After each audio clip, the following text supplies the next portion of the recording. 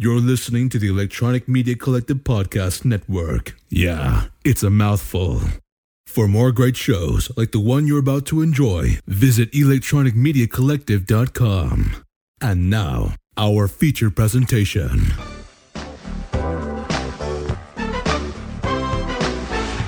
Welcome to the exciting world of the movies. Alright, and we are back in the movie graveyard, digging up another great cinematic corpse that a lot of us are going to remember from our childhoods, from the video store days, from watching on HBO, whatever. We are rolling today talking about the 1987 film. I want to say classic, but I guess it probably isn't a classic, or thought of as a classic. We're talking about Mannequin today. The Goat with Ladybird. Ladybird, how are you doing today? I'm doing good. Ready for this romantic adventure. Romantic adventure through time, yeah. You might have to speak up a little bit because it's noisy today. So, yep. So get ready to lose your voice. Alright. So yeah, we're rolling along on a noisy Sunday, getting ready to watch this movie. We'll go ahead and roll right into it. I'm going to go ahead with the sync instructions in case you have the DVD or the Blu-ray or the whatever at home. Maybe you have the VHS tape at home and you want to play along. I'm rolling off the Blu-ray, and there's about 20 seconds at the beginning that have been added to the Blu-ray that probably aren't on the DVD or is slightly different than the DVD. So on the Blu-ray, there's like an Olive Films logo, which is the company that released this on Blu-ray.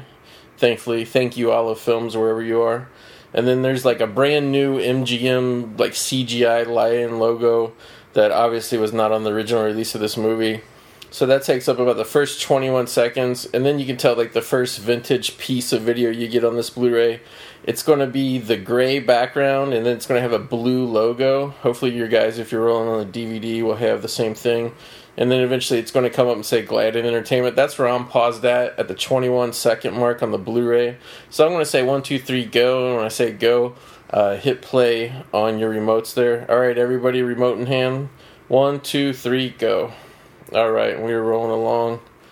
Again, as always, when we watch these older movies, I miss these opening titles, even if they're like from, lesser known companies. Like, I don't remember this company at all, but I like that kind of opening, cartoon logo look. Yeah, I always feel something that is nostalgic when I see it. And I'm like, yeah, I remember that. My favorite is Orion. Yeah, Ryan was the best. Here we have a title card where the movie started on Edfu, Egypt, a really long time ago, right before lunch. So we're in a mummy sarcophagus. It's very clean. They kept these pyramids very clean, apparently. And then we see the mummies, and then obviously we see a woman, the camera pans back, pretending to be a mummy, trying to hide. And her mom comes in here. And here's where we're introduced to kind of our female lead of the movie. Later identified as Emmy. I'm not sure if her mom calls her Emmy here or not. The Blue doesn't have subtitles, but I have an earpiece I can listen in every now and then if we need to check in on what they're saying. But basically her mom comes in and hounds them because she's supposed to marry somebody on this day. And it's kind of like... what would you say? It's kind of like the days when women have no say in anything. Yeah, it was an arranged marriage. Yeah, to a camel dung farmer. Yep. Or trader, dealer. I should say. Yeah, dealer. So, yeah.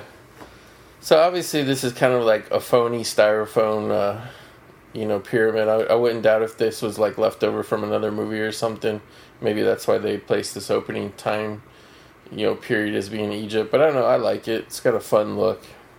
It's a cool way. It's a real set. It's a real set. There's torches. The lighting is good. The blue lighting coming down the staircase.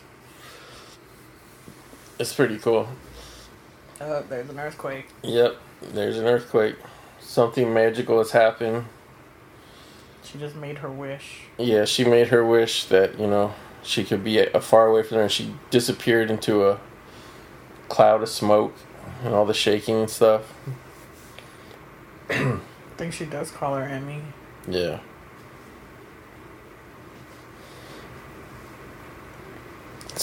So that's your opening scene, and now we go into what was awesome cartoon. Yeah, it was always great.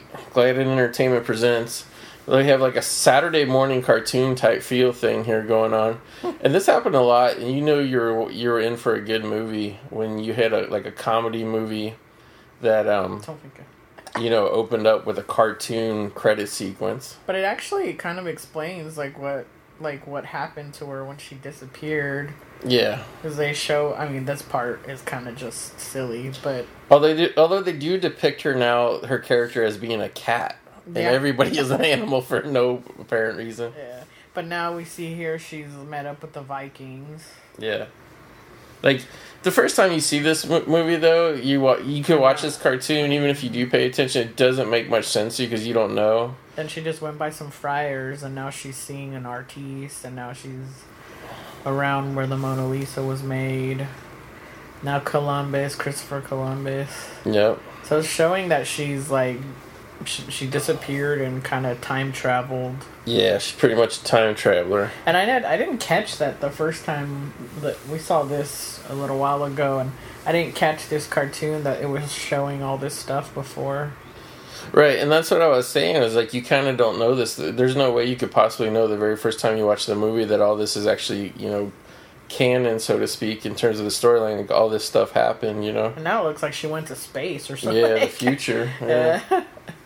But we kind of get the feeling that she always comes back as some sort of sculpture. Yeah, that's true, huh? Yeah. Part of the painting when she was Mona Lisa. Yeah, here we get some great shots of Philadelphia, which is where the movie took place. For years, I always thought this was a New York movie because a lot of the old city parts look like New York, but it's actually Philadelphia. Now here's the hunky star of the movie in his soap opera soft lighting. Yeah, and now we come in. Andrew McCarthy got the glamour shot lighting going on, looking more beautiful. They lit him more beautiful than they did Kim Cattrall. And here we have the opening montage. He works as a mannequin sculptor for a mannequin company. It's not really a montage. It's just they're playing the whole song. Yeah. And they're just showing all the workers dancing to it and stuff. Yeah, the song My Girl's playing, because this is his girl, this dummy that he's making.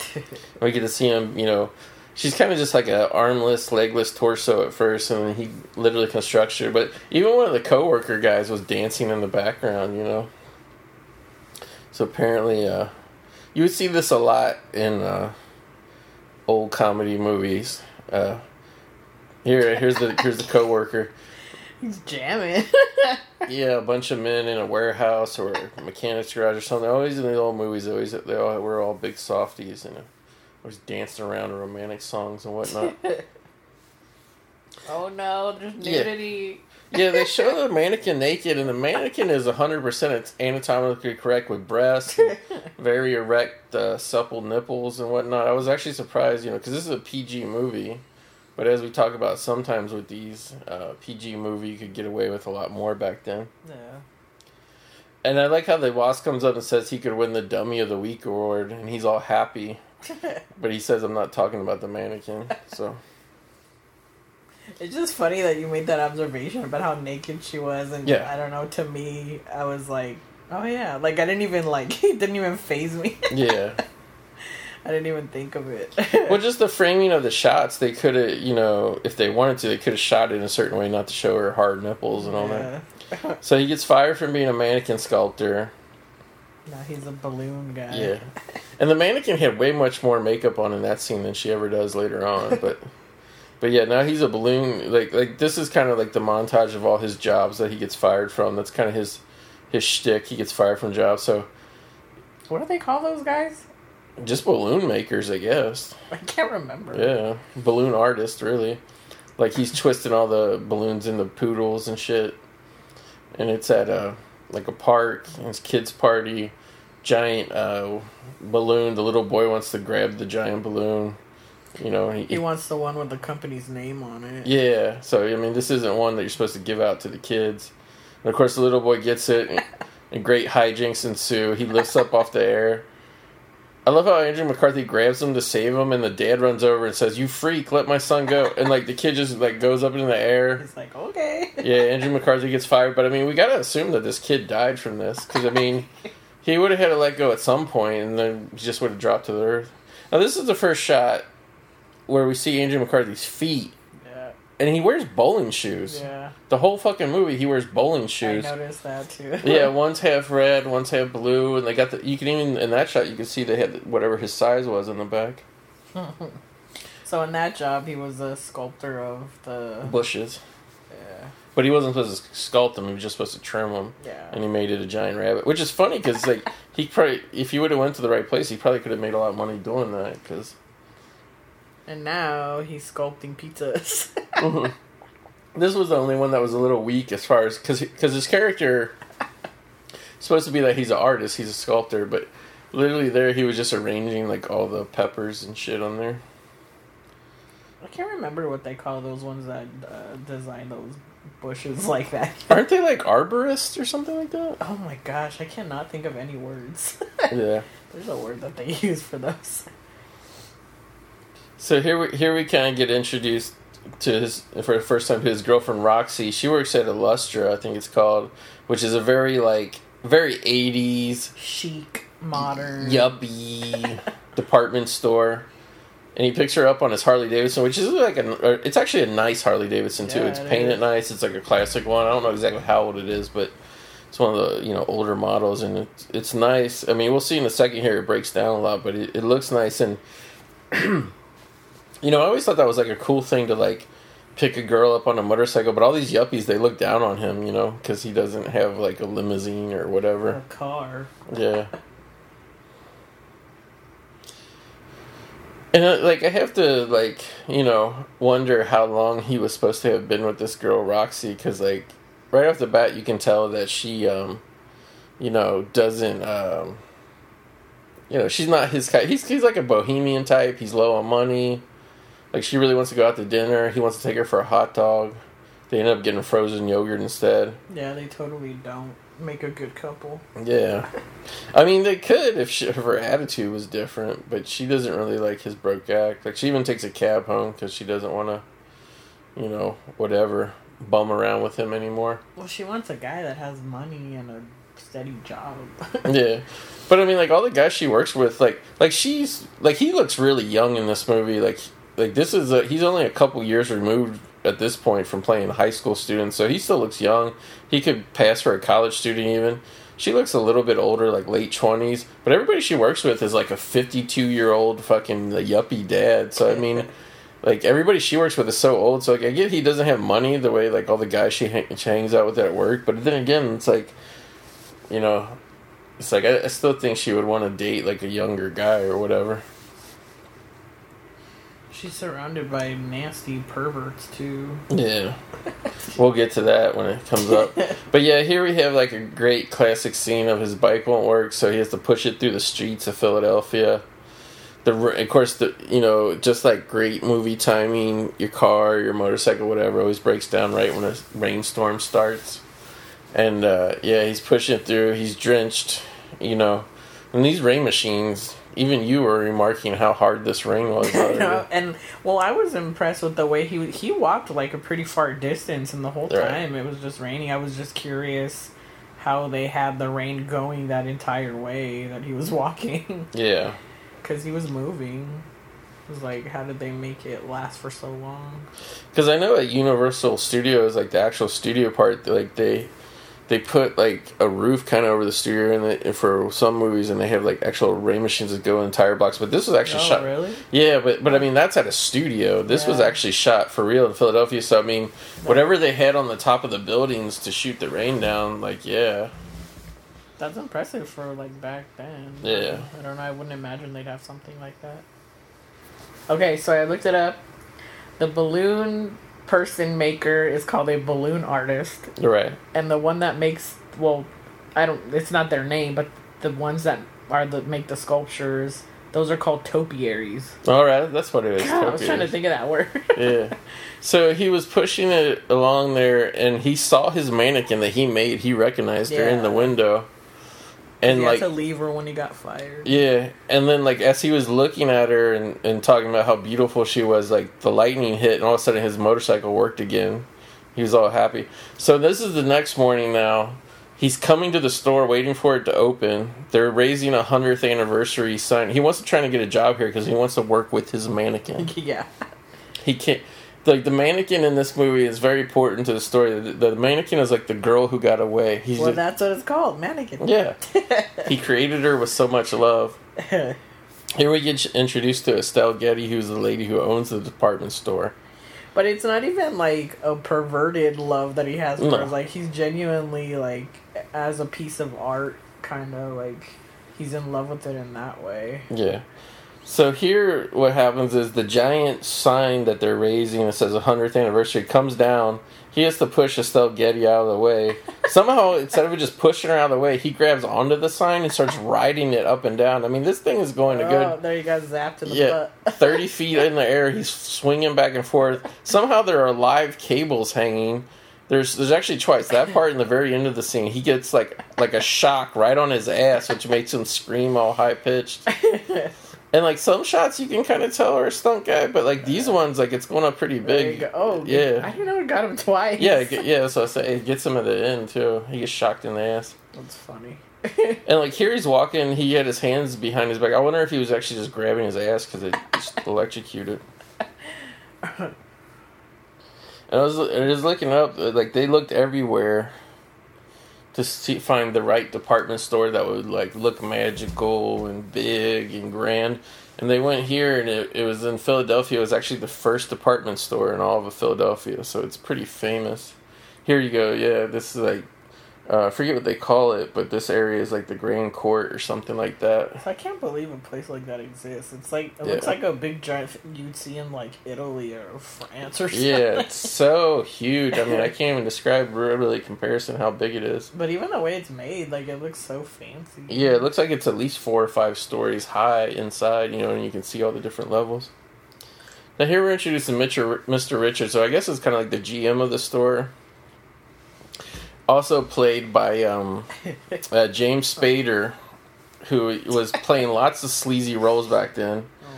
And I mean, he's pretty sleazy in this movie in terms of like the way he lies and tries to screw people over. But he's also like a really such a character. Yeah, he's like a nerd. He has greased down hair, and he's just very nerdy. And he's always smoking these little thin, skinny cigarettes. And I just think it's funny because like here, Estelle Getty, you know. It says, hey, we got to give this guy a job. He needs a job. And, you know, because he saved my life. And Spader tries to offer him $5. And it turns out he actually, you know, has a job. So, you know, he wants to work with mannequins or whatever. But the thing that's, like, so interesting, it didn't even dawn on me until we were watching this other night. Look at Spader dragging off that little cigarette. Face. He makes such funny faces. Yeah, like, he's really over-the-top comedy. And it's just... It's great to see. But it's amazing that literally, because he's so transformed in this movie, I kind of almost don't even recognize him. But this was like this movie came out like only a year after Pretty in Pink, where they played like best friends, like, you know. That's funny. And, you know, Spader was the sleazy rich guy in that. Yeah. But it's interesting that they're kind of adversaries, you know, and I'm sure that probably, you know, because I was like, man, like, a year before these guys are playing high school students. And now here they are. One's his manager of a store. Yeah, a huge department store. The other one's like a post-college guy looking for a job. Now here we see his girlfriend Roxy at the store. She works at Alestra, and this is great. This is obviously way before the Me Too movement, because her coworker Armand... practically raping her. Yeah, he's humping, like air humping on her. He's telling her, you know, he can't believe that little twit boyfriend gets to have sex with her. Trying to eat her out. Yeah, getting down on these. I mean, and to her credit, she's like slapping the piss out of him. I know she does. It's funny the way she like reaches her hand out to like punch him and slap him. Yeah, I mean, she's really like doesn't mind beating the shit out of him. And he never goes away. No, yeah, he's always still sexually... I mean, there's like... It's not like innuendos. It's not casual hitting on somebody. Like, he is just sexually harassing the fuck out of her. And, like we said, I mean, it's played for comedy. And, you know, to her credit, she stands up for herself. But, yeah, people would, like, be running out of the multiplex crying in tears if they witness that now. I don't think the world is, you know, can handle that. And then on top of that, we cut to McCarthy. He's actually snooping around the store. He's supposed to be working in the stock room as a stock boy. He's trying to find the mannequin. Yeah, he's trying to find the mannequin. So, like, he's going into women's dressing rooms thinking that's going to, you know, this being like a department store, it's, as far as I can tell, it's not connected to a mall. It's just the old school department store with the big display windows that face the big main street and all that. So he's trying to find these back way, but he keeps going into fitting rooms and seeing women's tits and stuff. Well, no, the first one he went in, it looked like a fitting room door, and it went into the front window. Right, which I mean, I think that obviously was cheated. See, like those look like it. I don't know why. It's weird. Yeah, I think it's just what they used. Like for the movie. Right. Yeah, I mean, it's totally, they cheated the location. Yeah. It's just weird how much it looks like a fitting room. But when he's like accidentally opening the door and seeing all the women naked, like Spader's right on top of him. And like Spader really wants to fire him because he gets the feeling that he's like a weirdo or whatever. Here's my favorite. Yeah, so now he's finally found the dummy. And he, gets creeped up on by Hollywood, who, like, even though this whole thing is a hijinks movie, Hollywood is really the breakout star of this film. I remember when this movie came out, how much people loved Hollywood. He's a very flamboyant homosexual gentleman, very artistic in his dress, played by the great, unfortunately, the late, great Meshach Taylor. And I just remember everybody at the time was shocked to find out that Meshach Taylor was actually not a gay guy. Wow, really? Yeah. Huh. That's interesting. Yeah, and it's kind of like weird because it's like one of those things because he's so over the top, flamboyant. Yeah. Yeah, like people, this is like one of those movies people on the surface will say like, oh, that movie was this or that, or it was, it was stereotyping or it was whatever. Yeah. But the thing is like yeah, it was a straight guy playing a gay character, but it was a gay character everybody loved at a time when there was hardly no gay characters in any movie at all. So, I mean, in my mind, like, that's a positive. Like, it's a positive portrayal, because him and Andrew McCarthy's characters, like, they turn out to be, like, really good friends in this movie and stuff, but... Well, and they're in no way, like, trying to make fun of somebody who's like that, The guy has real relationship issues and... Yeah. He talks to Andrew McCarthy's character about it, and, he expresses real sensitivity about, self-esteem and stuff, so...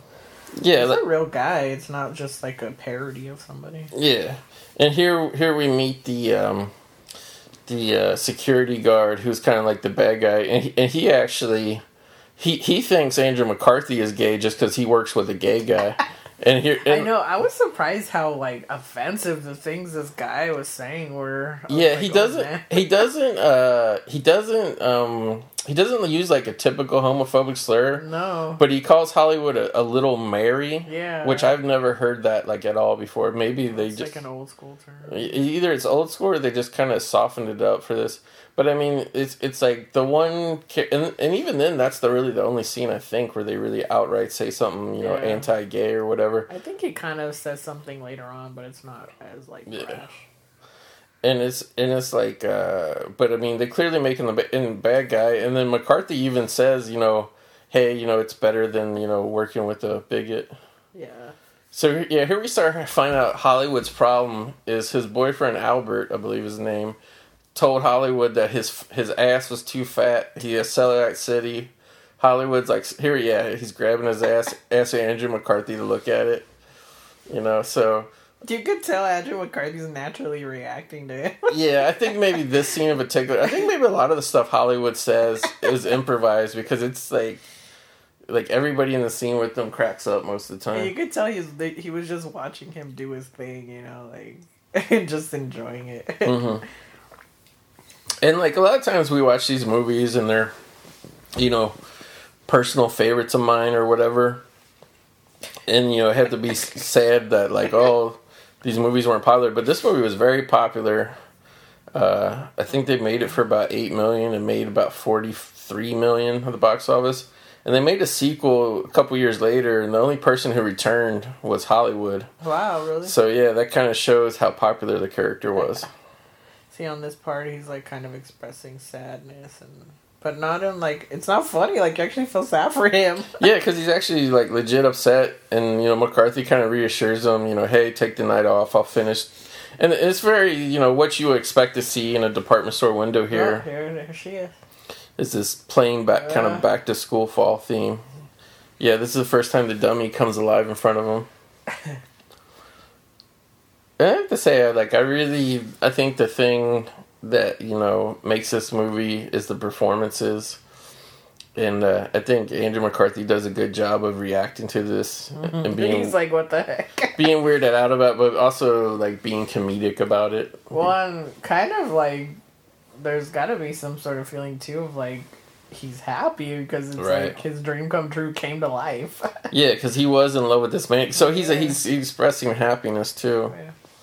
I think the one thing I liked about this, which is kind of connected to how I was saying earlier, like how you pointed out she was so naked as the doll or whatever, and I didn't even notice.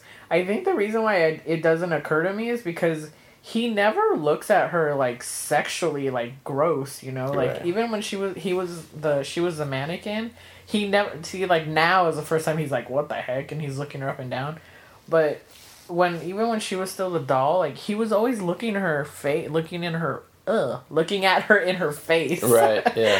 So, like, I think that's why it just never occurred to me that, like...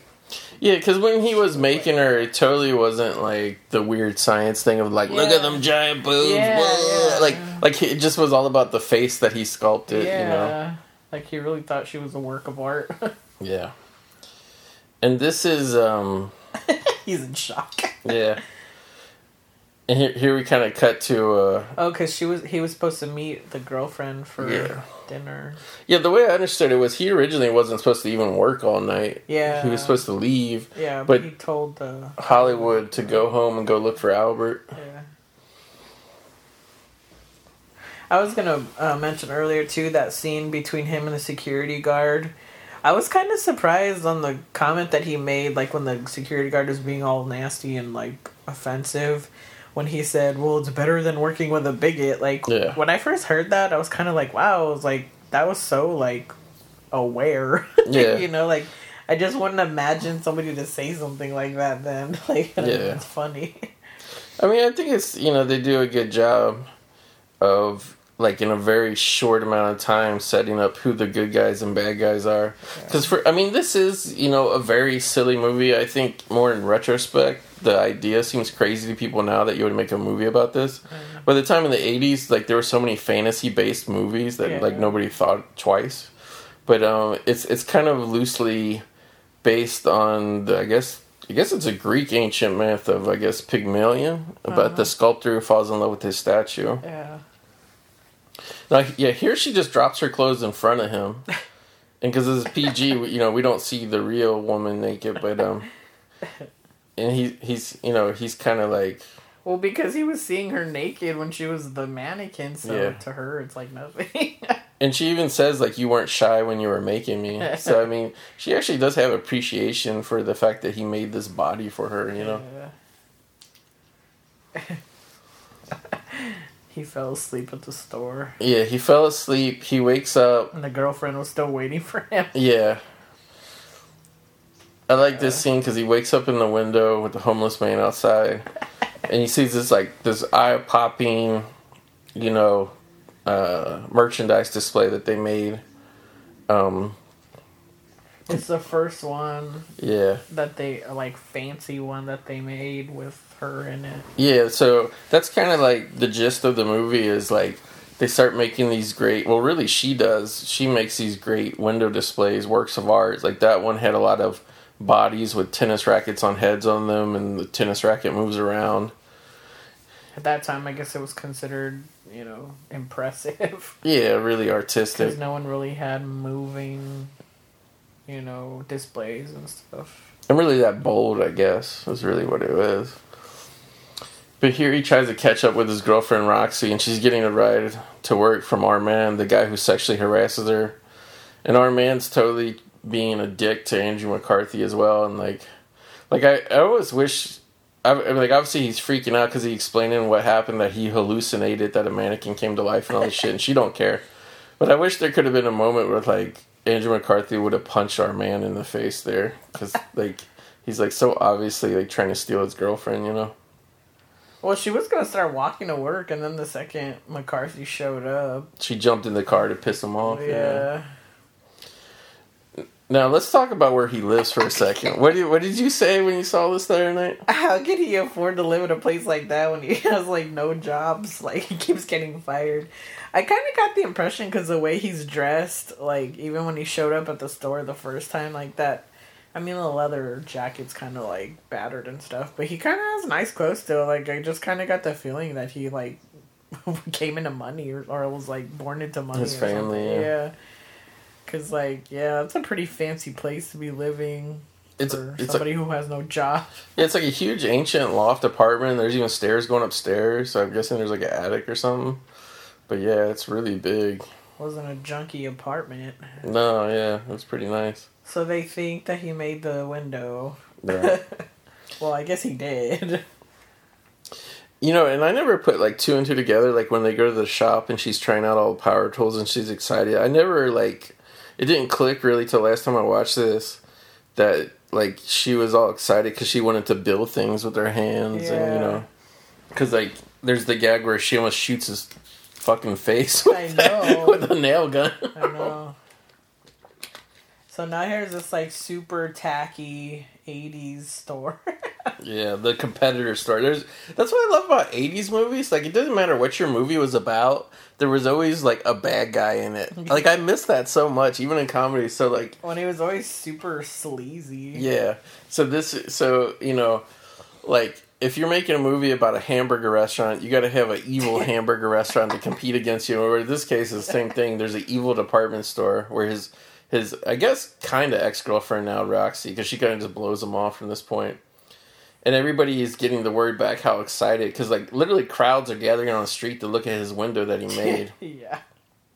And, like, you know, because the point was this store was so old and traditional, I guess. This is a really nice store. Like, I'd much rather go to that store than that shitty mall one that all the yuppies are at. But, like, you know, the story kind of posits that... you know, nobody was shopping there currently, or they're having bad business trouble. So, like, the window is getting people excited about the store again. And, you know, this is where we find out, though, that James Spader is actually a mole working for the sleazy department store. He's trying to get in with the other store. Yeah, he's reporting back, and, you know, he's telling the guy, you know, he's going to have the guy fired who made the window, and they won't whatever and all this. So, yeah, and the bad guy who runs the other department store, his name is B.J. Wirt, or B.J. Worth, I should say. And usually in these kinds, like the movies that you're saying, there's always a bad guy. And usually the bad guy owns or runs the business that's kind of like a newer, modern corporate version. Yeah. And then the older one is like, so old school. Family like, owned. Yeah, like, has no business existing anymore. Yeah.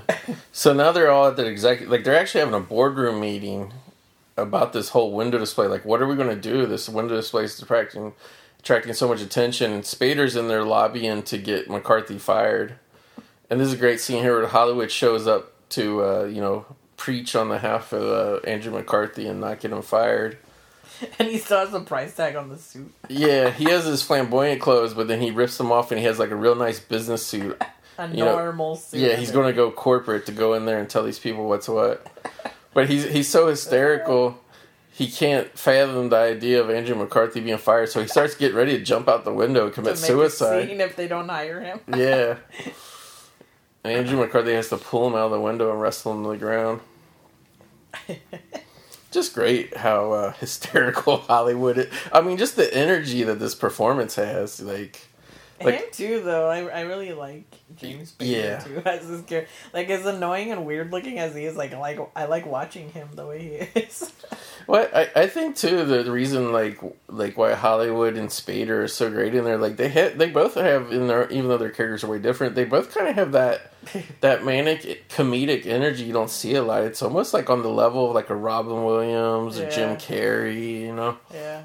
Just actors that are willing to go above to like really, you know, show an exaggerated character. Yeah. But what's good about it is like it's all within the context of the story too. Yeah. They're not just like It's not like those. It's not like now when you see like these Jonah Hill movies or whoever, and they're just riffing on and on and on and making all these jokes that don't relate to the plot at all. Well, like one of the movies we just saw, where there was a character who was like totally over the top for no reason. Oh, it didn't make sense of the story, but here they do. Yeah. So now the board meeting lets out, and McCarthy gets to go in and find out he's not fired because the owner of the store, Estelle Getty, obviously loves what he did, and you know, he promotes her. She promotes him. Yeah, from stock boy to head visual merchandiser. She loved the window so much. Yeah, and he tries to explain that he doesn't know if he can keep that level up. You know, but she believes in him. Yeah, she believes in him. So this is another, and then it gets good too because it's like, it's kind of fitting too that it took place in Philadelphia where Rocky took place because. It's another rags to riches type story. Yeah. I like how Spader totally does a 180 and tries to convince McCarthy that they were ready to fire him and he saved his job. Yeah. And I love the end of the scene too where they all leave the boardroom. McCarthy kicks his feet up on the boardroom table and he's all happy. And he does that little ow like Hollywood. Yeah. Woo. Yeah. Spader telling the homophobic security guard, Felix Maxwell here. I'm going to screw up this guy's name, but it's like BW or GW Bailey. He also played the evil guy from the Police Academy sequels. That was like, and it's so interesting because like his uniform here is almost exactly like his uniform in Police Academy. That's funny. Yeah. So Spader tells him to keep an eye. I like there's like a businessman back there just standing around reading the paper in this like employee hallway. It's funny. Well, it kind of looks like it goes out into, like, a subway or something. Yeah, it's really bizarre. I mean, maybe it does. They're in Philadelphia. Oh, look, there's all the time cards. Yeah, there's, like, you know how old school this is, because, look, there's hundreds of time cards. That's funny. I didn't notice that before. Yeah. And I'm sure that's all, like, the legit stuff at the store. Because I was reading how the real-life department store that they filmed it at, it was known for, having so many employees. GW. Yeah, GW. It's Bailey, right? Yeah. Yeah. Guy's a great comedic actor.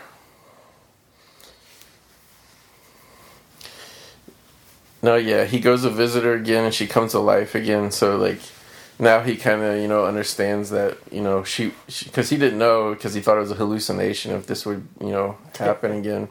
Is this when she tells him that only he can see her? Yeah. Or she'll only come to life when they're alone? Yeah, no one else can see her. Because because he created her. Yeah.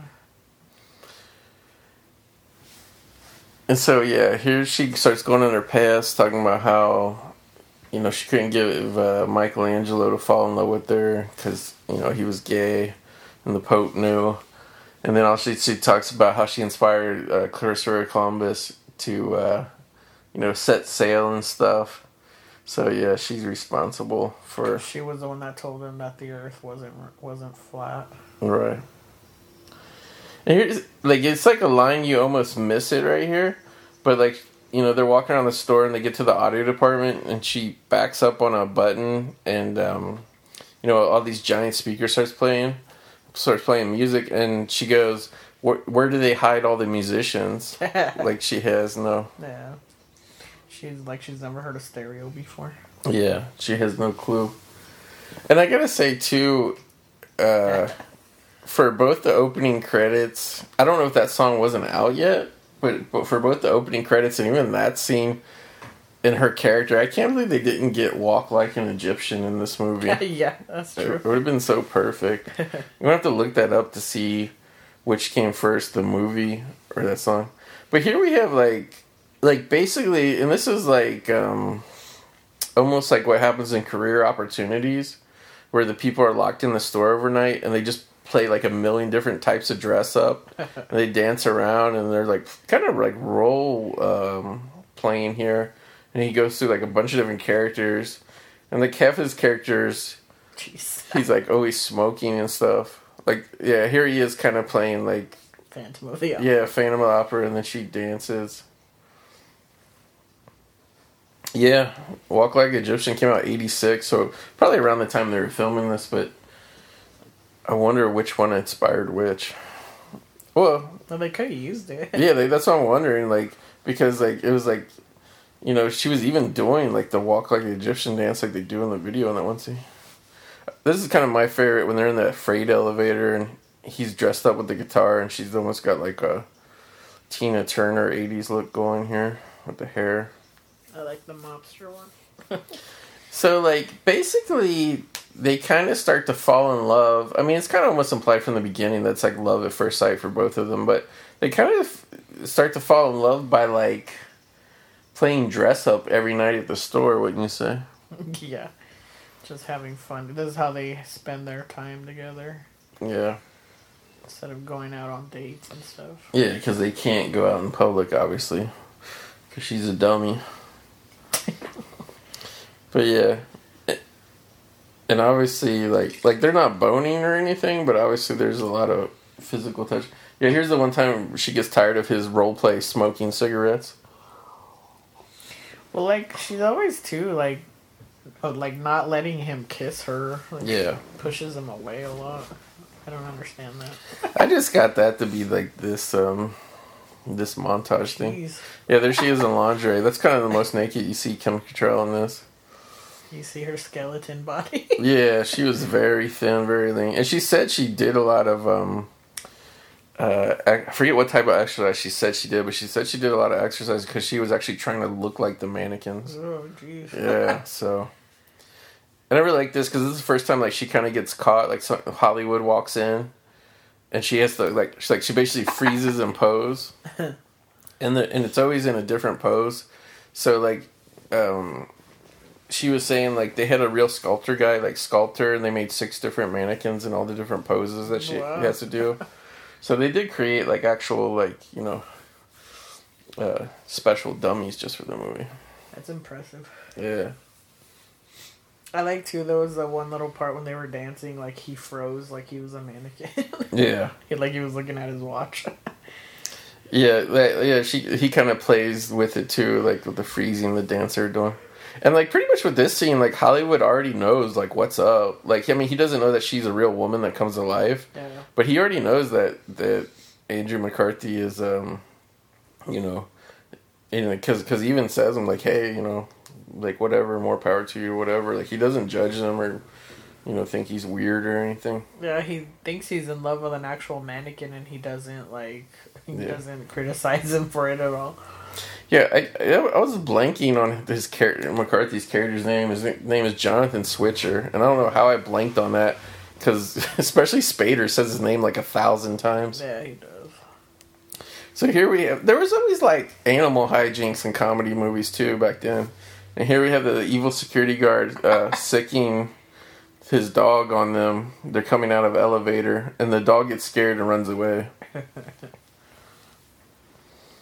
And he's like, what kind of dog is he?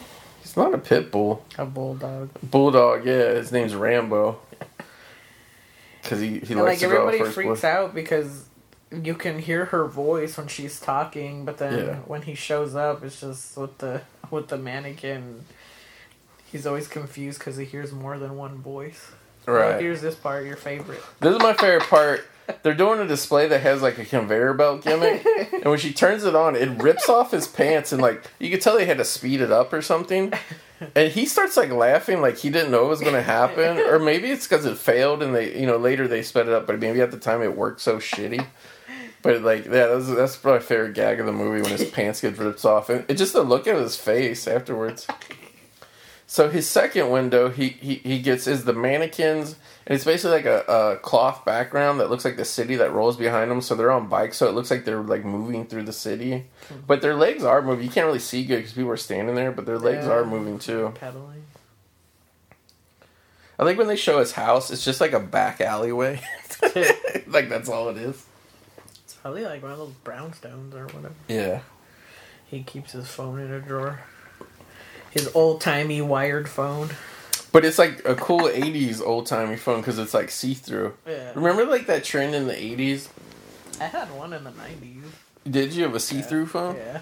Yeah, like It got really popular with the video games, like the little Game Boys and shit.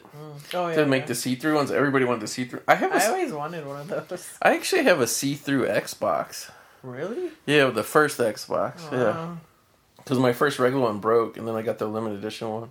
But you can't really see much because it's inside. It's mostly a metal case, you know. But the plastic is clear plastic. That's funny. I always like to see through stuff. Yeah. Now we got to talk about this scene right here because his girlfriend Roxy says, "Oh, you got to meet me for lunch and stuff." And he goes into a restaurant that he got fired from because he actually burned the restaurant down pretty much. Yeah. And here they have random garlic hanging in the back. I know. It's supposed to be like a nice restaurant. Here he meets the maitre d', who's like, you know, did you come back to, you know? And you know who I thought this guy was? He, like, his comedic acting, the maitre d'. I thought it was Ron House, the guy who played the barber from Private Resort. Mm-hmm. Like, he looks and acts just like him, and he's even bald. Like, he's got the hairpiece on, but I thought that's what it was like. Now, here's the one scene where actually Roxy has her hair down, and I was surprised. I thought she looked, like, totally different like this. Yeah, because I think they're supposed to be in a date situation. Yeah, she's trying to win him back and be nice. And it's not even like, I don't know.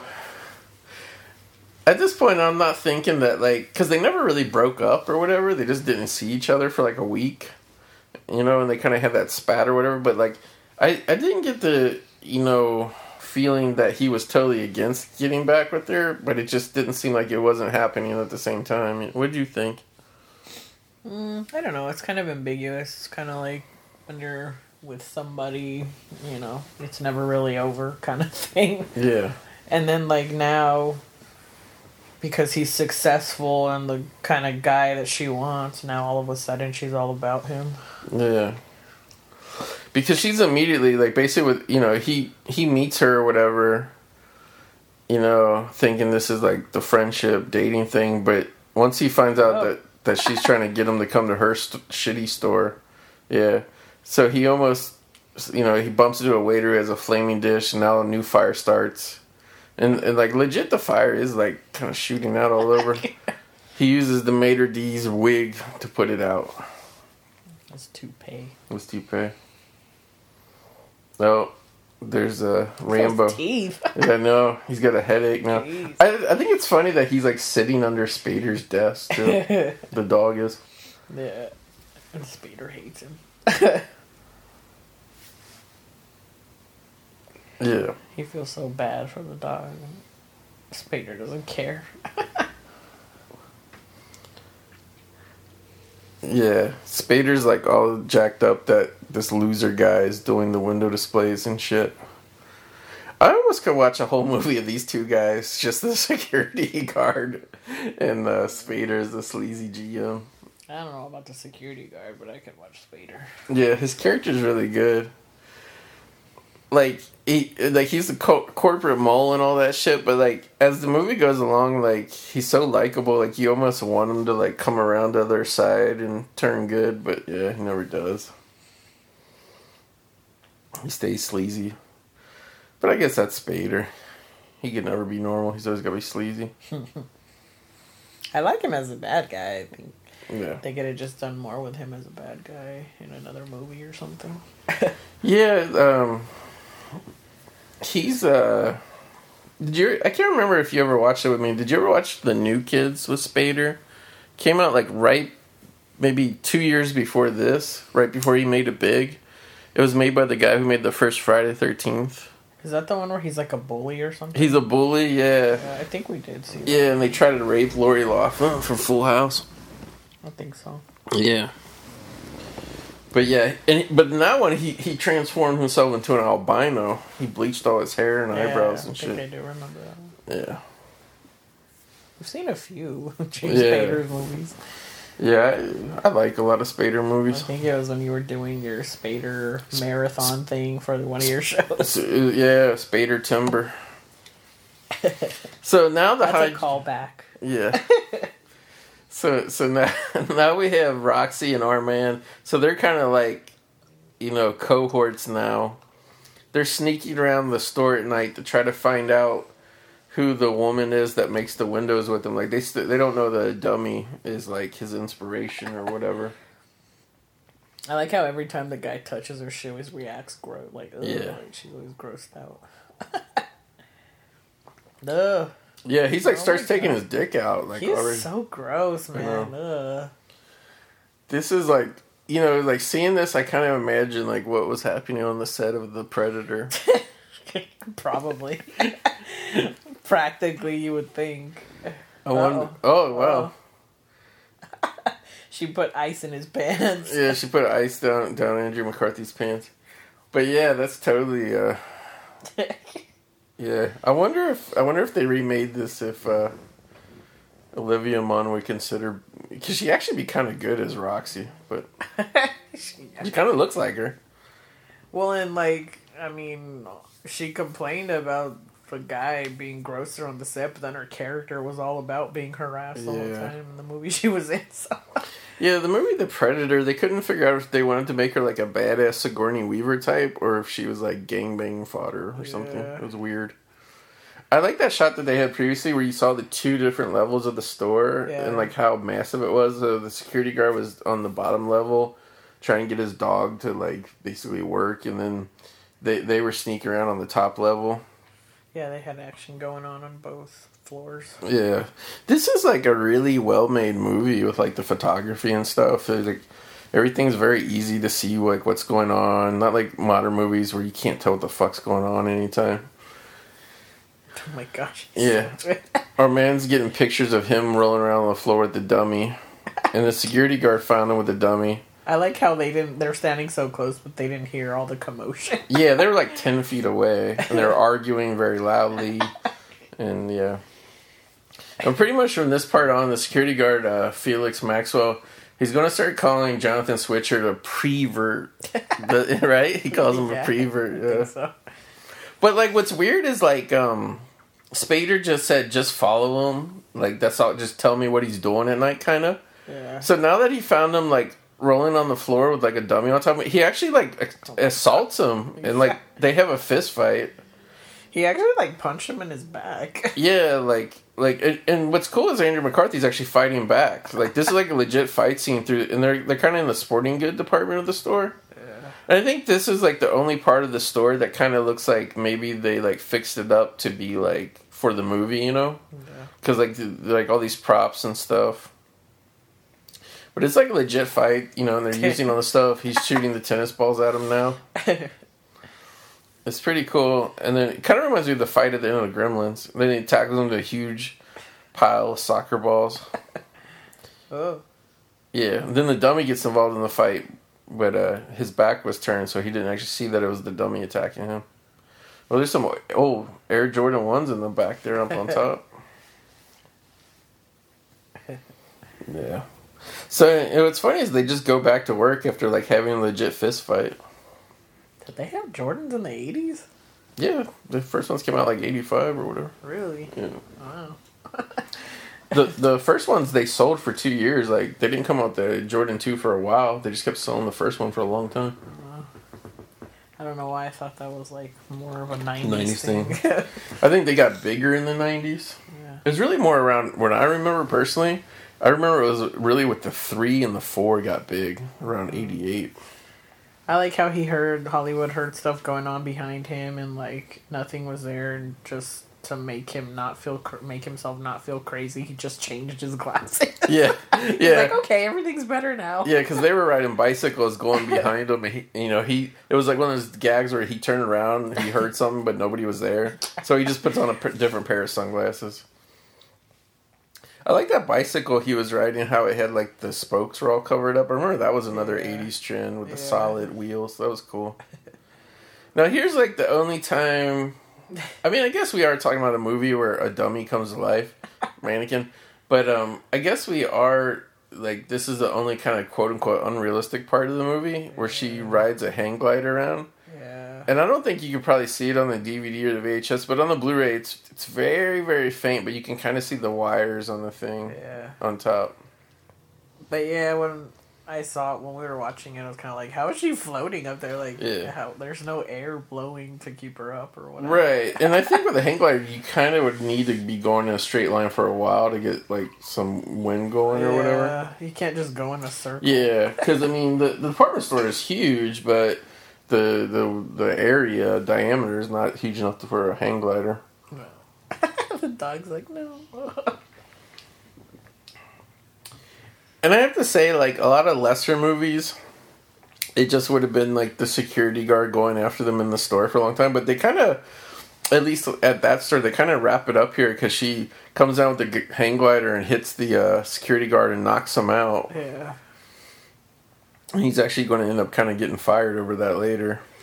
One thing that was interesting about this movie I noticed, too, was, like, she's very forward, like, in terms of women's, you know, whatever you want to, not rights, well, I guess rights, because, like, even when they were back in Egypt, she was like, I don't want to just get married, I want to make things, and, like, she was all about, like, being an inventor and stuff, and, like, now in this, like, that whole flying scene, she was like, I flew, like, she's so wanting to accomplish things that, you know, are above what a woman is supposed to be wanting to do. So that's one thing that I found interesting about this movie. Yeah, like, it's kind of funny because, you know, without going too far down the political rabbit hole here, is like, you know, like, I grew up in the 80s, and that was, like, way after the, like, burning your bra movement and all that stuff. Like, I grew up as a little kid being told that women can do anything a man can do and all that kind of stuff. So, like, I grew up believing that.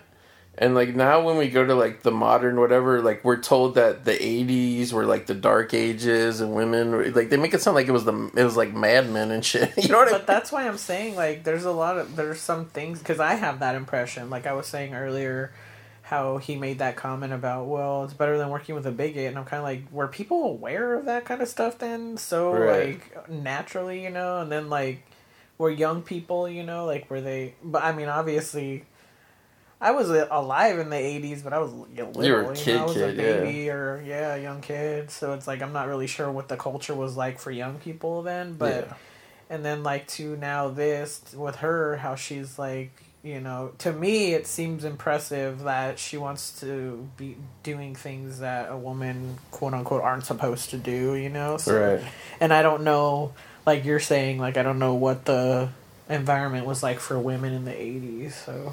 Yeah, I mean, I can't, because I was young, too, I can't speak to what it was really like out in the real-life workplace. Yeah. But I can just speak to, like, what we were taught as children, you know what I mean? Like, we weren't taught that sexist way, you know? And, like, women in the workforce, you know, becoming executives and stuff, like, that was a big deal in the 80s, you know? Like, you know... But yeah, here we kind of have, you know, the aftermath of the shenanigans being exposed of, you know, the security guard being knocked out in the middle of the store and stuff. He gets fired. And it's funny. So does Spader. Yeah, Spader tries to stick up for him. And Estelle Getty fires Spader as well. Because, like, Spader pretty much the whole time is, like, talking shit about everything that's going on in the store now. And now he even insults her that she's so old to be running the store. Yeah. So, like, pretty much she fires Spader and the security guard on the spot. And she pretty much gives Andrew McCarthy Spader's job. Yeah.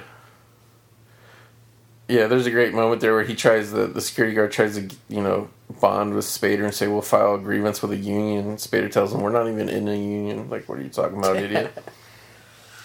Here we get a nice, like, what would you call it?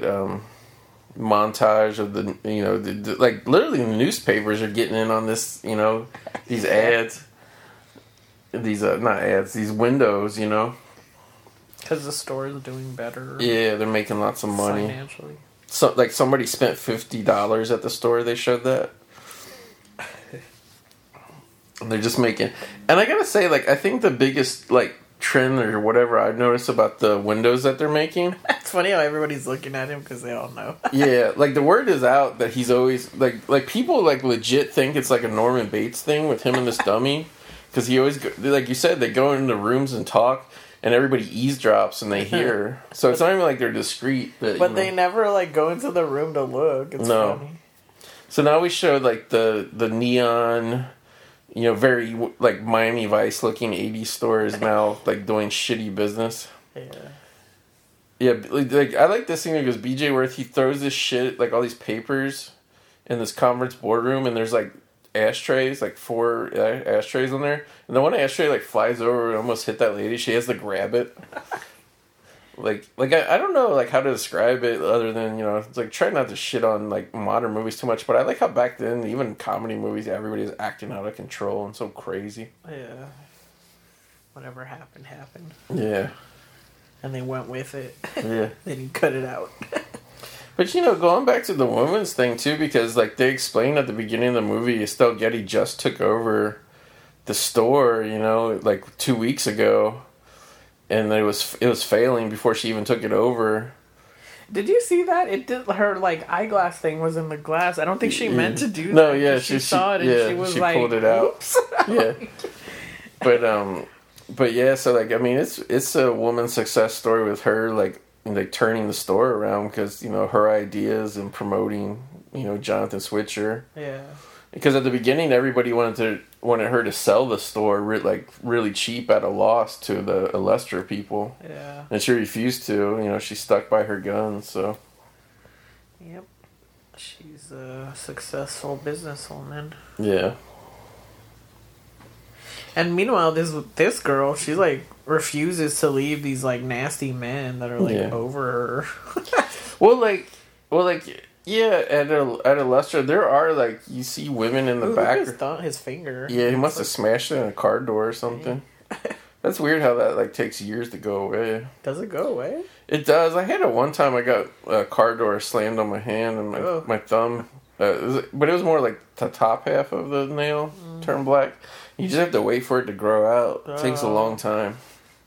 Because it's blood that gets trapped underneath there.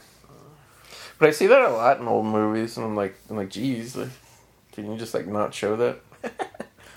So yeah, now he brings the dummy into the women's bathroom. So they can have a conversation. And like, women are like, yeah, that's fine. They're like, they even say, oh yeah, come in, it's okay. Yeah. And now the women are all gathering outside, eavesdropping, hear him talk to the dummy. Like, since he was the vice president or whatever, I'm surprised he just didn't have an office where he kept her in the whole time. Yeah, really? I mean, you would think, because he took Spader's job, you think he would have got Spader's office or whatever.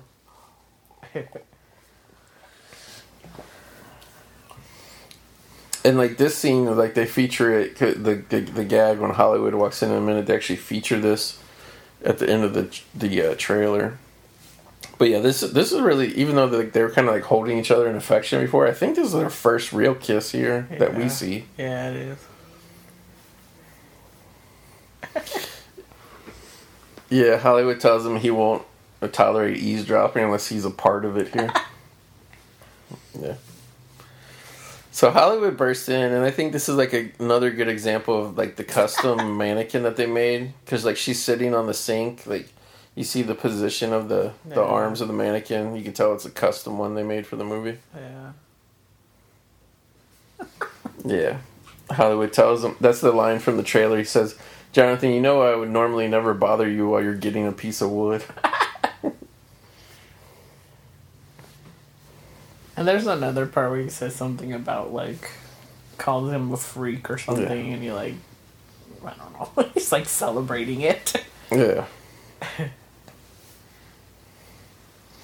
This is where Hollywood's afraid of getting fired because, like he doesn't do as good a work as Jonathan or whatever, but...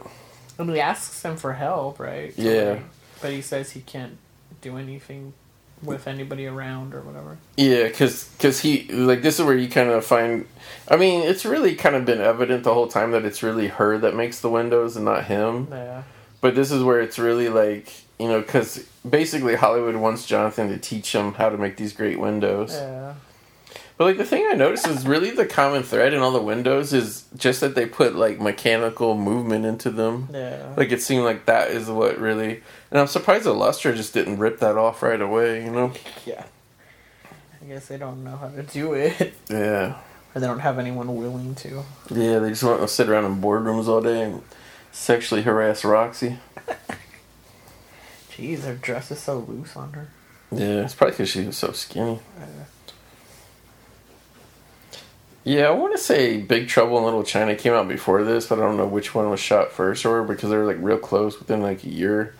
But, like, pretty much this movie and Big Trouble in Little China is, like, the only thing I ever knew Kim Cattrall from the... Yeah. Yeah, this is great. Hollywood's, like, groping this female mannequin. He says, take a picture, like, we can convince my mom that I switched. That's funny.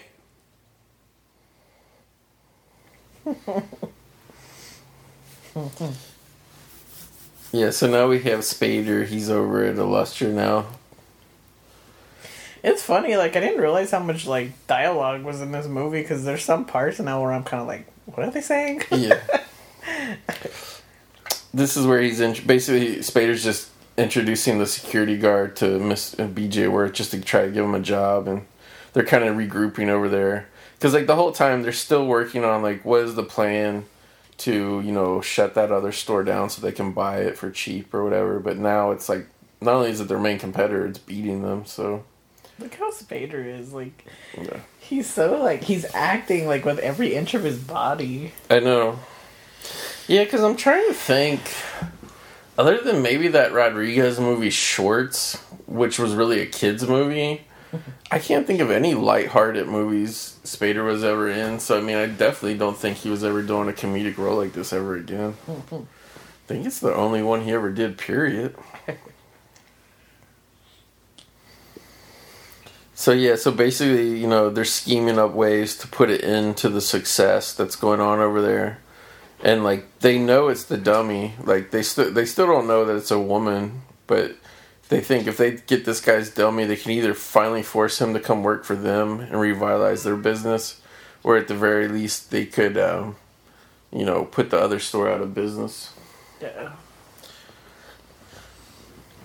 So, I like this one. I thought the little photographer guy there was cool. Yeah. At first, when I first saw this, I was like, is that a guy actually sitting there? Like, because it looks real. Well, it is, because when he was working with Hollywood...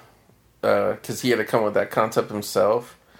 Like, oh, it is a real guy. Yeah, and the girls are real too. Like the one on the right kind of still looks like a dummy, really? But yeah, they're supposed to be real because that he even says it was Hollywood's line of maybe my mom will think I switched. Yeah. It gave Jonathan an idea. He says, "Oh, switch the dummies with real people." Really? Yeah. I totally missed it. Yeah, that was the theme of it. It comes like there's a lot of stuff in this movie like, and I've seen this movie probably a dozen times over the years. And since we got this Blu-ray or whatever, we got this like a year ago, it was really just watching it like the last couple of times back to back.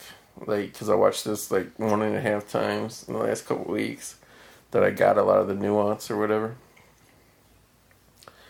So yeah, so Roxy and Armand came by and he's finally like, he's liberated now too. He's just going to take the dummy out in public, you know, he dresses her up.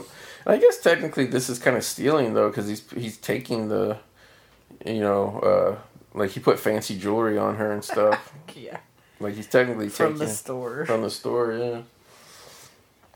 But he's gonna bring it back. Yeah.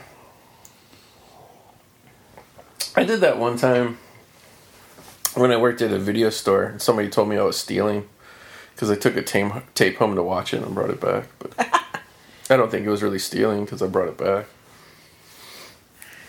But at a video store, you're supposed to officially do it. Yeah. Well, it was a used copy, but it was for sale, and we didn't. It was the only copy we had, and they put it for sale because they were trying to get rid of all the VHSs, you know. Yeah. And in retrospect, I wish I would have bought it for like $10 or whatever it was because it's a pretty rare movie. But I was like, oh, I want to watch this, so I just took it home, watched it, and brought it back. So now she gave in and. She's gonna sleep with the guy. Yeah, she's so hurt that her boyfriend left her for a dummy that she's gonna go sleep with the guy. Now, I think this is one of the best parts of the movie with, you know, Spaders come up with the plan to kidnap the dummy, you know, Because then his switcher won't be able to do what he does. Here we have a great dummy. Everybody's like, what I like too is when he takes her out in public, like people on the street are like screaming in shock and horror that he's got a dummy. But except for that man. Yeah. Who are you to judge? Who are you to judge? But yeah, like basically, Spader and Felix they want to go kidnap the dummy, so they what do you call it? Like, I guess it's like a mugger or robber. Like you put on the ski cap and you put shoe polish on your face. This turns into like a straight up action movie chase scene. Well, it seems like to me he's just trying to be more like having camouflage like a soldier. Yeah. Because he's from the military or whatever. So we have a car chasing a motorcycle here, and Felix is like crashing into all these other cars and stuff.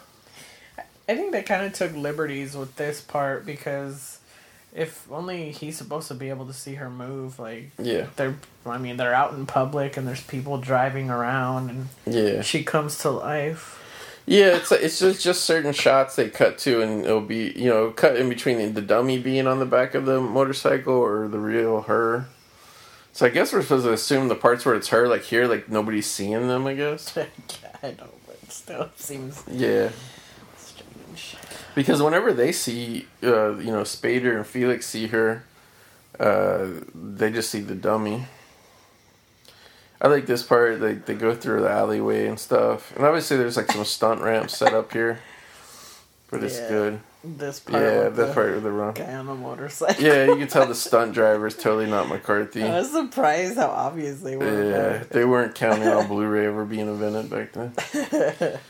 And the gag here is that they drive their car down in this little alleyway. They ramp up into the air like total Dukes of Hazzard style, and the car actually gets stuck like probably 8 feet off the ground. I wonder how they did that. I think they just had to like ramp the car and then put the car in. Like I think one of the sides of the walls was fake to wedge it in between. You know what I mean? Yeah. Like they probably put it on the lift, and they probably had like a fake wall with something holding it on the side. So here we have Roxy and Armand in his totally tasteless, nasty tiger Scarface apartment. And after all this time of sexually harassing the shit out of her, he couldn't get a boner. Nope. Yeah. And he says maybe because you're so cold. Yeah, he actually blames her. It's not even he's not even apologetic or whatever. I can't even believe she went there though. So gross. I know. That guy's so gross. Well, she even said, "Take me to your place before I change my mind." So it's like, I guess one thing we should talk about this is, I guess I should actually look up the name of the song. But this movie, launched Nothing's Gonna Stop Us Now by Starship. Like, the theme song to this, which was originally Jefferson's Starship, eventually became Starship, but this song that was in this movie, you would not believe how big this song was. And I mean, I still hear it from time to time on a radio station and shit like Bob FM or whatever. But this song was huge at the time. Like, kind of made this movie seem even bigger than it really was. Lover's Leap. Yeah. So they're actually boning in a tent in a display in the store, like a camping display. Or doing something. Yeah. Yeah, they both kept poking their heads out of the tent. Like, how do you have sex that way? And then lying around naked in the store. Yeah, they're finally having sex now. And, like whenever I see this movie, I always see that, and I always think, the sequel would have been, their mannequin baby. Like a baby that, they whatever, is, always turned into wood or whatever. Their baby could be the little baby Jesus out of a manger or something. Oh my gosh! But here they never grow. Yeah, I mean it would be weird. Yeah, it'd have to be a really creative story. I mean, I would say maybe Andrew McCarthy went on to bigger things or whatever. I mean, they did. Like I said, they did make the sequel. They just didn't continue the story. They came up with 2 new characters or whatever. But yeah, it wasn't like Andrew McCarthy got super big on this. I mean, unless just Pretty in Pink made him bigger. But it wasn't pretty much unless I'm blanking on a movie, I think this is the last really big movie he was in. Really? Yeah, because after this was Fresh Horses, which I love. They shot in Cincinnati. Him and Molly Ringwald. They didn't try to recapture Pretty in Pink. They just made a dark drama with them two, and it like flopped. And then that was kind of like the end of McCarthy as like a big guy. Wow. Yeah. That's interesting. Yeah. Like I want to say, because he had his early movies like Class and stuff, which were a hit, like with Rob Lowe, but that's when he was still first starting out, pretty much. But I want to say pretty much for Andrew McCarthy, the big triumvirate of movies was St. Elmo's Fire, Pretty in Pink, and this. So here, Felix and Spader. And the thing I love about Spader is like, his like robber's outfit or undercover mission outfit. He wears his regular 3-piece suit. He puts gloves on, like, and they both have gloves on. I guess not to leave fingerprints because they're breaking in the store that they used to work at. But if you notice closely, Spader, he has like gloves on that are like women's velvet gloves that like go up to like you can tell like they go all the way up into his suit, like they're like the women's evening gown gloves. Like, see him how tight they are on him. Yeah. He's totally got women's evening gown gloves, and no, it's Spader because like he's a real actor and everything, and puts all the. You have to put her ass in his face. Yeah, when they're trying to grab the dummies and they're grabbing all awkwardly in sexual positions and stuff. But I bet Spader had some kind of like fictional character biography behind his character that made this guy really dark and twisted. I thought this was the weirdest display because she's like not even dressed in this Egyptian theme that they have. Yeah, they just did a random scene. It's not the main display window because these department stores. I was gonna say this when we were watching this the other night. Those department stores like they have like different because they go around blocks. They have different windows. That wasn't like the main big display, but it was just like the shitty little Egyptian display that she was just standing in. Now here, after they boned all night, McCarthy fell asleep in a pile of furs. Everybody's clapping right now. Yeah, everybody loves it. That he's naked in the middle of the store. And I think it's kind of cool that he was able to get away with this without, like, getting fired. Yeah. I like how it's just a snap from Hollywood, everybody quiets. Yeah, like Hollywood just, like, he totally commands the room, tells everybody to shut up. He's telling him they stole her. Yeah, they stole all the dummies, pretty much.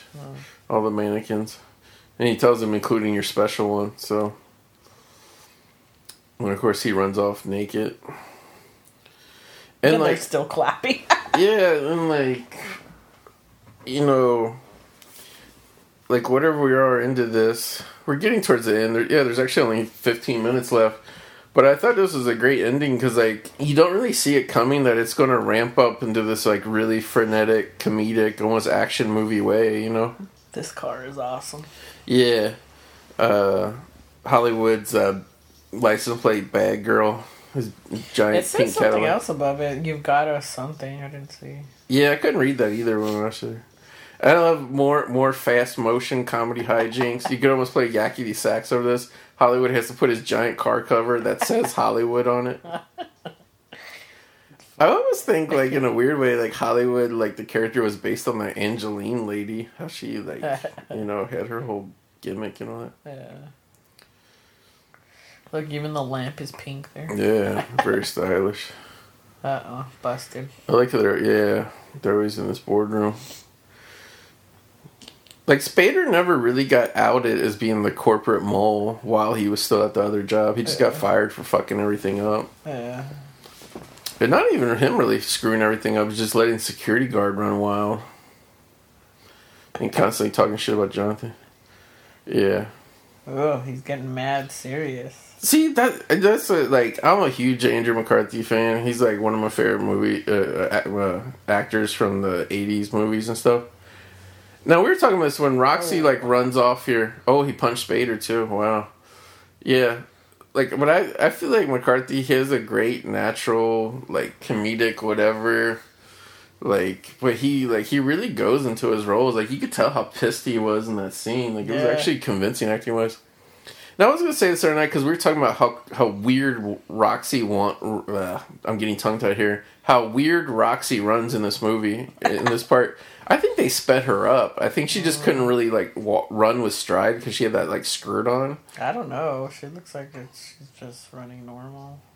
Or either she's just being like super bouncy because she's wearing those shoes. That could be.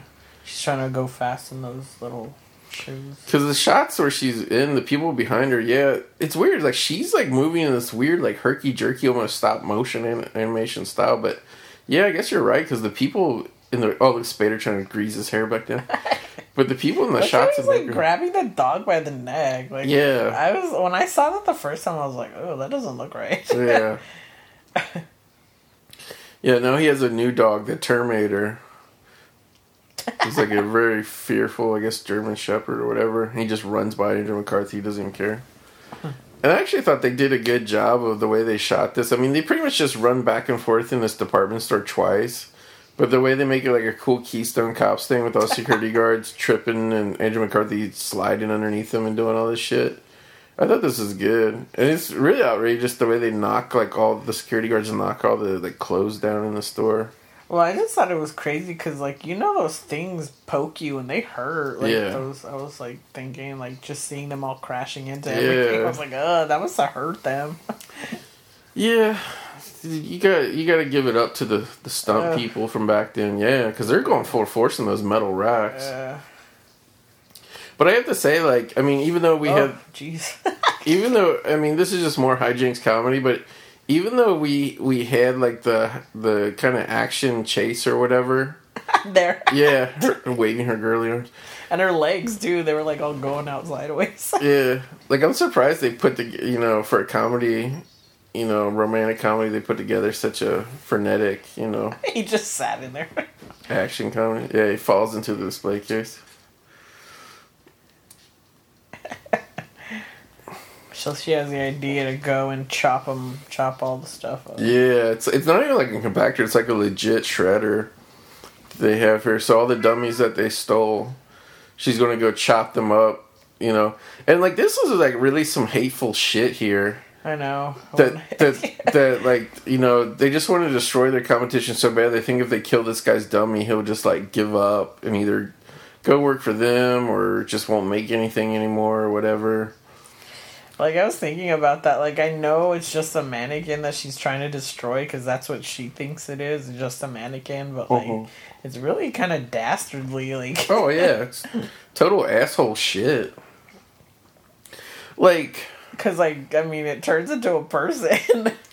Yeah, and, I'll be real honest with you. Like, I think the real villain of the movie is Roxy. Because, like, Spader and the security guard... Like, Spader was a traitorous mole son of a bitch.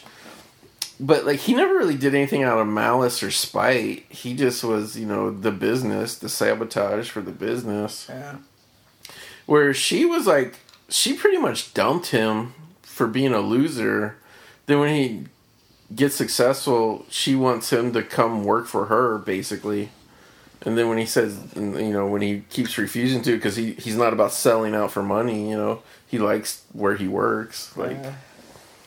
This is a great scene where Hollywood hits all the security guard guys with a giant fire hose. And it goes on for a long time. I think he says something to like, this is what it means to be a man or something. Yeah. Like that. And it's funny how they're all just rolling around getting blown back by the water. So Roxy, she kind of gets her comeuppance here because she's standing underneath she doesn't know it, but she's standing underneath like a big trash chute.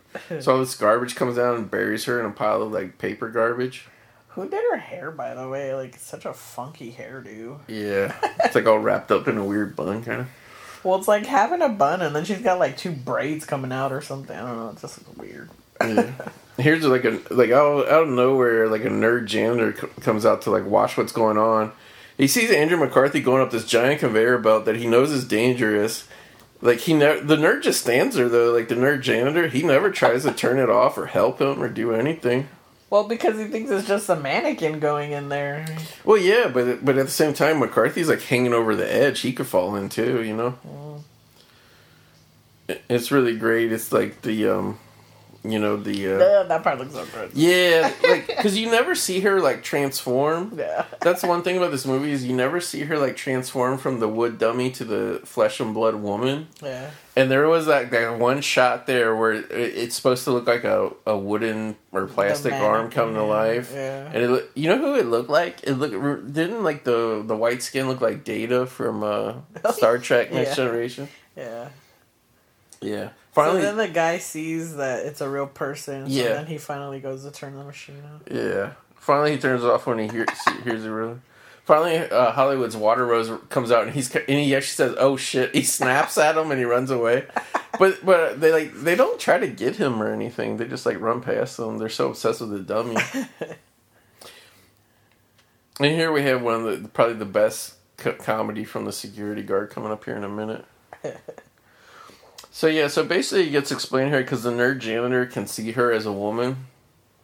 You know, I guess just that act of like love or whatever, and like he was like putting himself in danger for her. Yeah, they never really explained that. And now this guy's like, I want one too.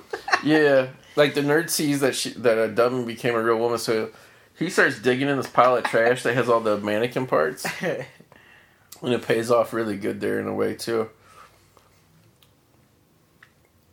So he's kissing all the dummies and mannequins, trying to get them to come to life.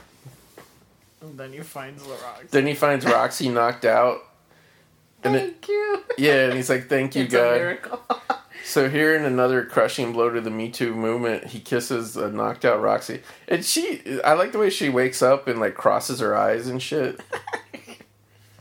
She's totally like slapping and pushing the nerd off her and stuff.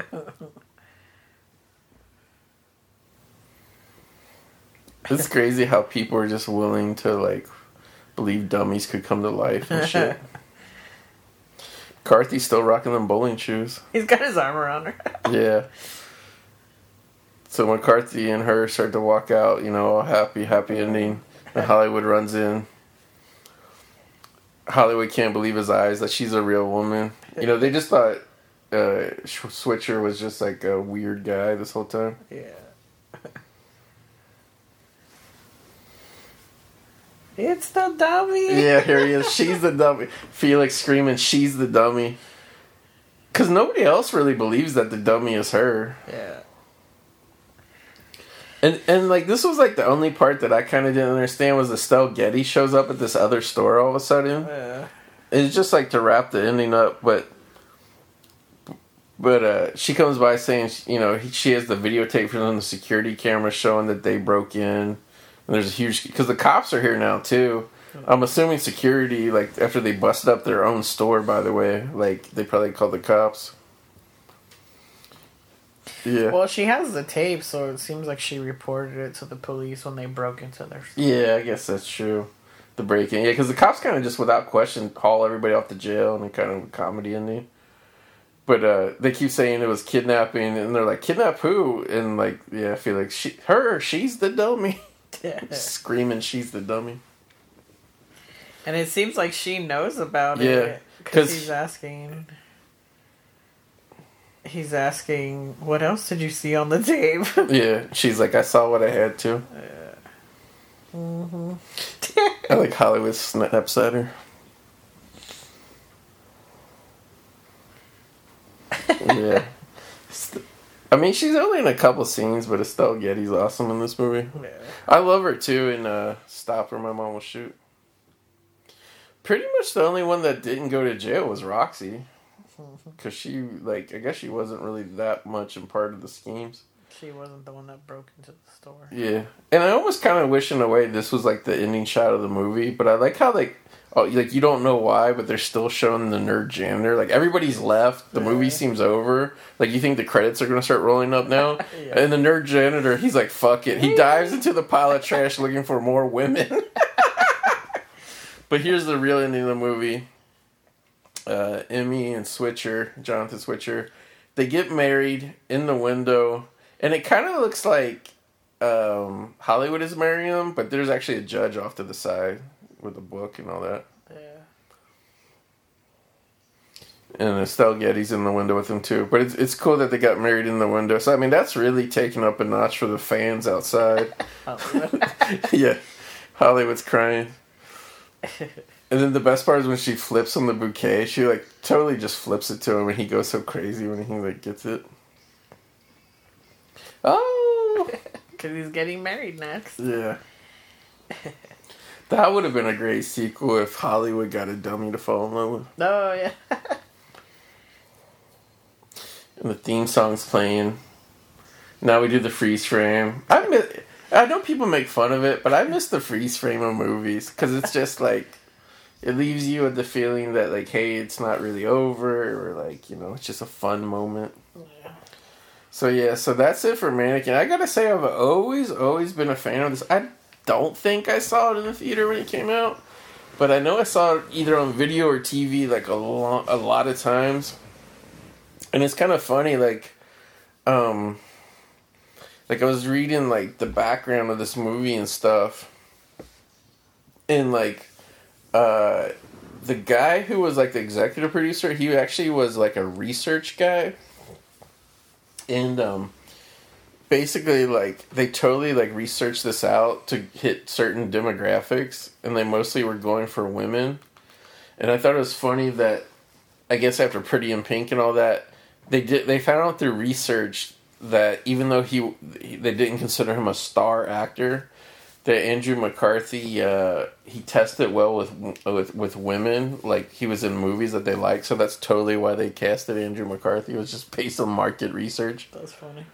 They didn't include Hollywood in the credits. No, that's weird. But like, yeah, like I liked this ever since I was a kid, and like I don't know, just something about it stays with me. And even though it was like totally, like from what I was reading, it was totally meant to be a girls' movie.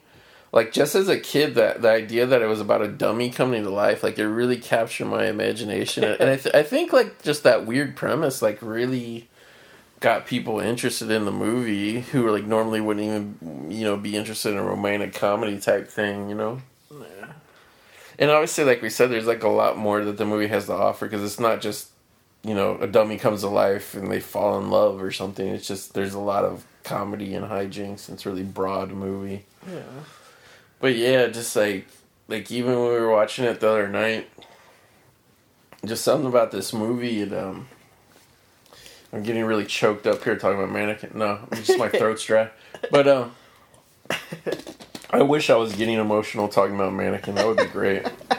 But no, just like, I don't know, it's just one of those movies that like you could totally put on after a bad day at work or something, you know what I mean? And it would like cheer you up. So I mean, I don't know, after all these years, like I'm just shocked like how much I still love this movie, and how you know, yeah, John Wanamaker was their department store, and then Bosco's was the Lestra show store, yeah. Huh.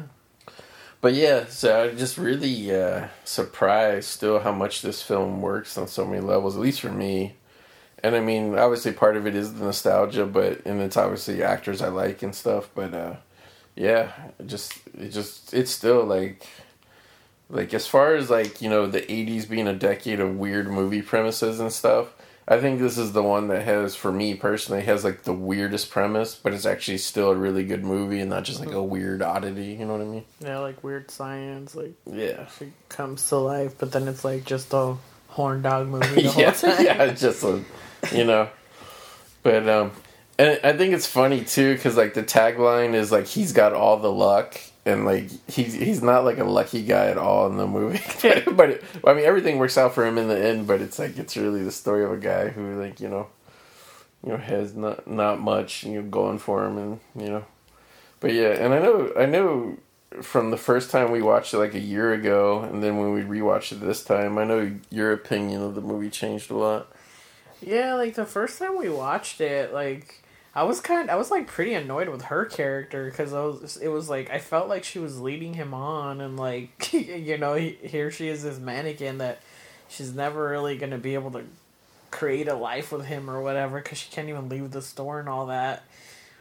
But then like this time around, like I kind of was annoyed with him, because I was like, what are you doing, guy? Like why are you letting yourself fall so hard for her? She's a mannequin. Like, you're not going to be able to have a life with her. And then, like, I don't know, for some reason, I guess I didn't remember the ending that she, like, you know, turned human. So, Right. Yeah, like, it was strange. I had a totally different experience the first time and the second time. Yeah. And, like, I was surprised when we saw it the first time because we try to watch, like, themed movies for holidays, and like you wanted to watch this one for Valentine's Day, and I was like, why do you want to watch this? Like, I was just so like not into it, and then like I can tell like ever since then like how much you love it. So I'm not gonna like, I wasn't gonna keep being like, why are you into this? But like, you're just like, Mannequin sucks. Yeah. But like this time that we watched it, we rewatched it. I don't know if it was because it wasn't, like, the pressure of Valentine's Day or something, having to watch it or whatever, but, yeah, I don't know, I felt different this time, and, like, you know, I do think it's a fun movie.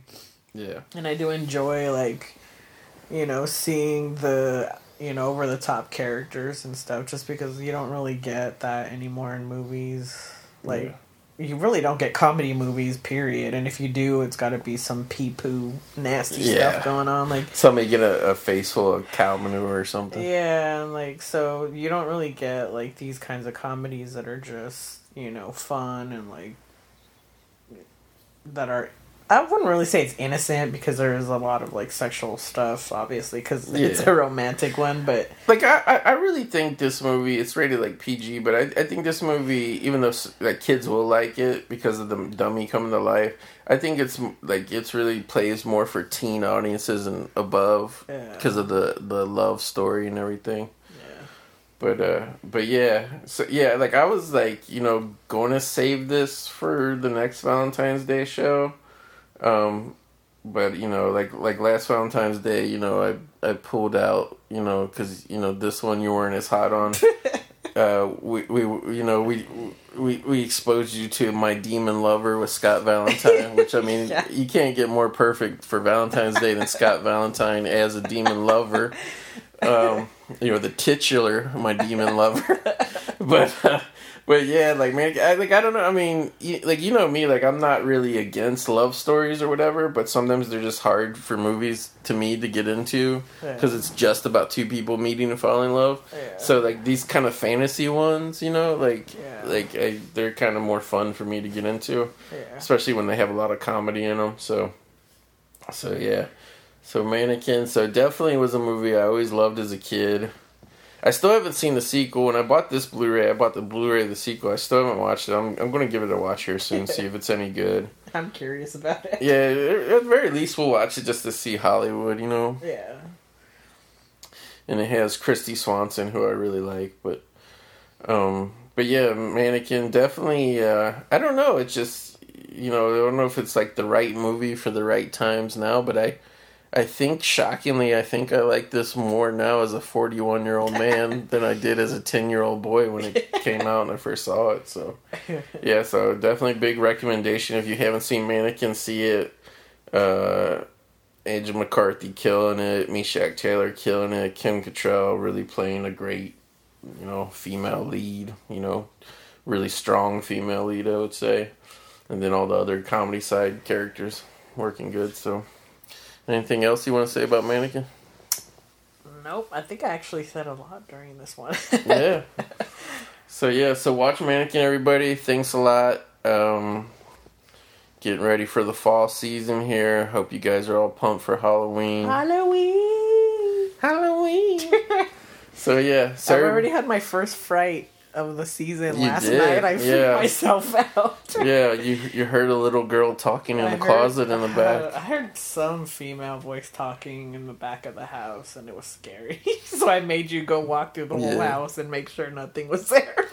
Maybe it was a dummy. Oh, God. Maybe we had a dummy coming to life in the house. She's the dummy. She's the dummy. All right, everybody, thanks again. We'll see you next time in the movie graveyard.